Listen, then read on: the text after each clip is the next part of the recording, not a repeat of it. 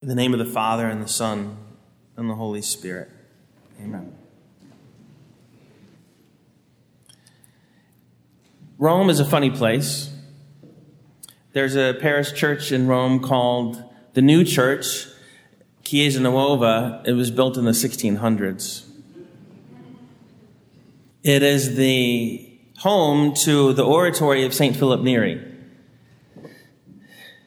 He had already been ordained a priest and was working in Rome and saw a need not only for catechesis and assistance to the poor, but also for priests to live in a kind of community, not exactly religious life, but really for parish priests to live in a community such that they prayed with each other and were accountable to each other. They didn't live a life of poverty, but they lived a life of fraternal charity and apostolic work. St. Philip Neri was an advisor to many popes and is known actually as the Apostle of Rome. His life came at a very important time in the history of the church, and he struck up a friendship with St. Charles Borromeo. And there's a side chapel. If you go into Chiesa Nuova, the main altar is in front, and there's a side chapel on the left. That's where St. Philip Neri is buried, a beautiful, tiny little chapel. And on the right is a chapel dedicated to St. Charles Borromeo. You may have heard that name, Charles Borromeo, because the seminary in Philadelphia is dedicated to St. Charles Borromeo. And we've had many priests who have come here who've studied there. Father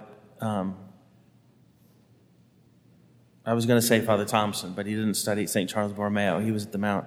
But he's from Philadelphia, so I associate Father Thompson with all things Philly.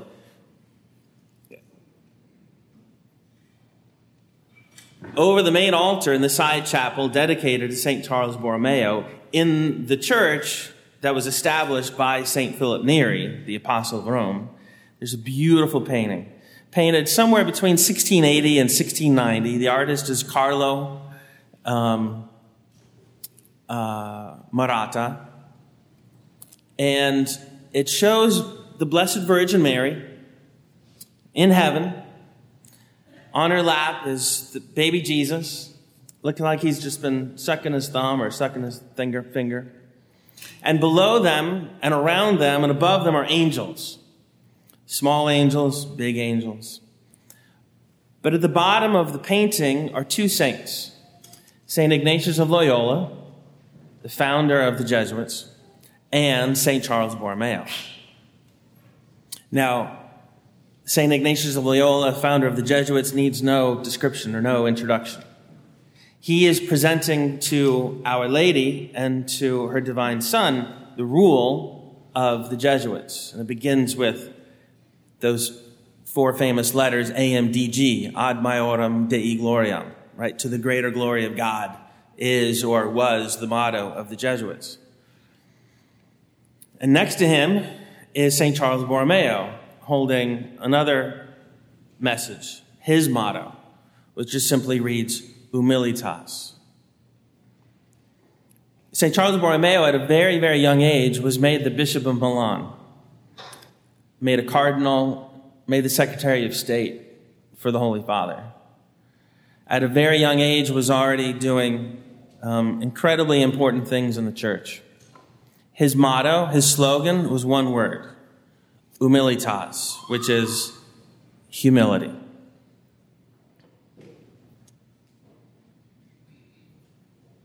The details of the painting are that much more expressive because baby Jesus, who, again, looks like he's just been sucking on one of his digits, he's looking down at St. Ignatius of Loyola, obviously pleased, and he's sort of pointing down at the AMDG. You can almost imagine the baby Jesus saying, hey, that's about me, right? The Blessed Virgin Mary, however, is casting her glance lovingly down at St. Charles Borromeo.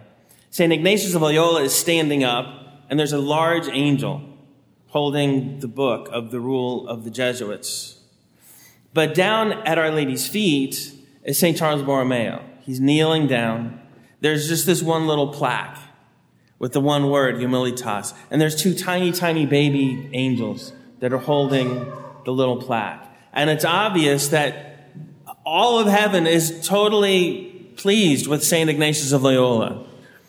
But they're just that much more pleased with St. Charles Borromeo because of that one word, humility. To be humble. St. Augustine, who died on this day in the year 430 at the age of 75, said that humility is almost the complete summation of all Christian teaching. Not exactly and not perfectly, but almost. Humility isn't this false skill whereby we put ourselves down and lift other people up. Humility is simply understanding our relationship with God according to right reason. Humility goes hand in hand with reverence. It's the proper expression of reverence. There's a natural corollary where we look at the virtue of humility and how it then affects our relationship with each other. But humility is specifically about our relationship with God.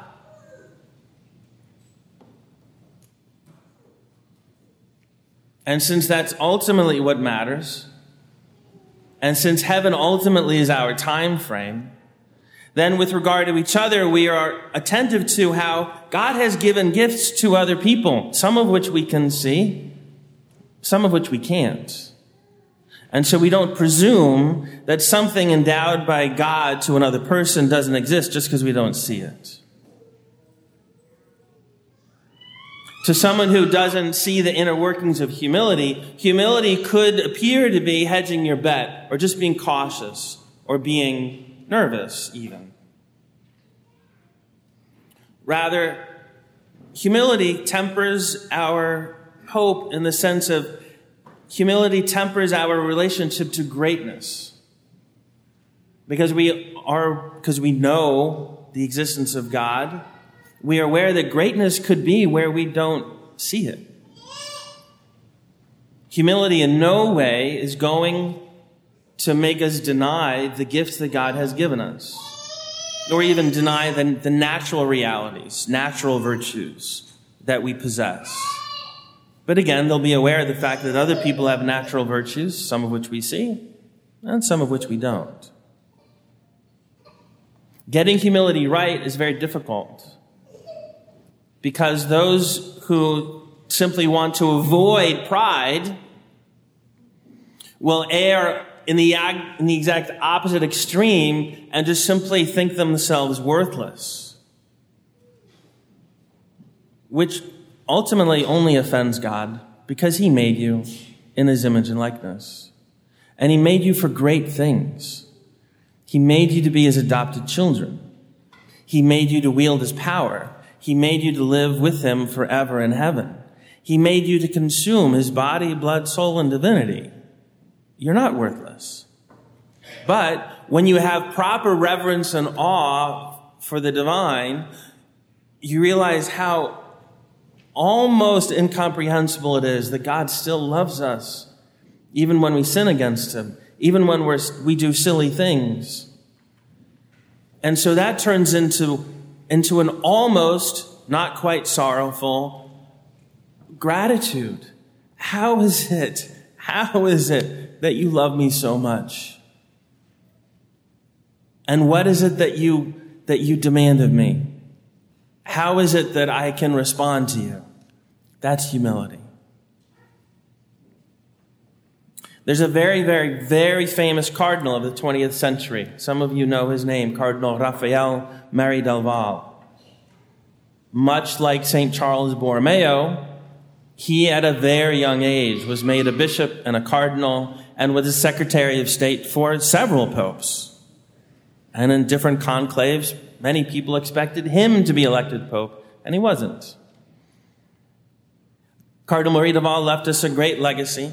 He's one of the few non-canonized people buried in St. Peter's Basilica, by the way, down in the crypt, down below, where it basically is only popes and a few English kings who are buried, the Jacobites. associated with Cardinal Marie Duval is the Litany of Humility. Many of you know it. It's in some of your prayer books, which is a lovely prayer. In and of itself, it doesn't provide enough of an antidote to help people avoid loathing themselves. If someone has a robust conviction about their worth and their dignity and how much God loves them, then the Litany of Humility fits perfectly. But if someone is lacking in their confidence in being made in the image and likeness of God, and being made good and beautiful, being made to be holy and glorious, then something else needs to be part of prayer. So usually in the confessional, I'm stumbling to try to help someone find what I think is the ideal prayer that expresses humility, which is Our Lady's words in the Magnificat. It's actually in your blue hymnal, so if you wouldn't mind opening your blue hymnal. It appears twice. The hymnal is arranged alphabetically, so what you're looking for is the first word of the Magnificat in Latin, which happens to be, believe it or not, Magnificat. Magnificat. A word meaning magnify. My soul magnifies the Lord. It's a prayer that the church puts on the lips of every priest and nun and sister and brother and lay person that prays the divine office. It's part of evening prayer every single day. These are the words which express Mary's perfect response to Elizabeth. Elizabeth says, "Who am I that the mother of my Lord should come to me?" And Mary easily could have said, "Yeah, you should be grateful. This baby is really important." She could have said, "Please, please, please, please, please, stop your nonsense. I'm just your younger cousin. I'm just here to take care of you." No, neither extreme. Mary's response is perfect. I'm simply the simple handmaid of the Lord. It's the Lord who does great things. It's the Lord who does great things through the humble and the simple. The Lord will take down the proud and the arrogant and the rich, and he's going to lift up the lowly. And he does this in every generation. Those who fear the Lord will enjoy the same thing that I enjoyed. Granted, everyone throughout history is going to call me particularly blessed, because it's true, but it's only because of what God does through the humble.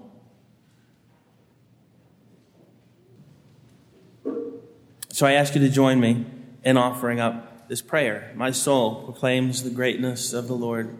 My spirit rejoices in God my Savior, for he has looked with favor on his lowly servant. From this day all generations will call me blessed. The Almighty has done great things for me, and holy is his name.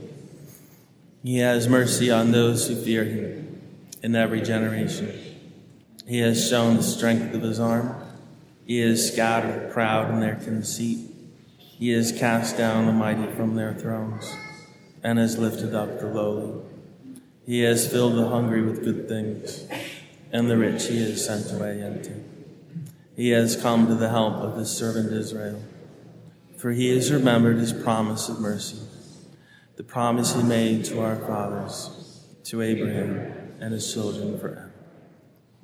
To the Father, to the Son, to the Holy Spirit, as it was in the beginning, is now, ever shall be. In the name of the Father, and the Son, and the Holy Spirit.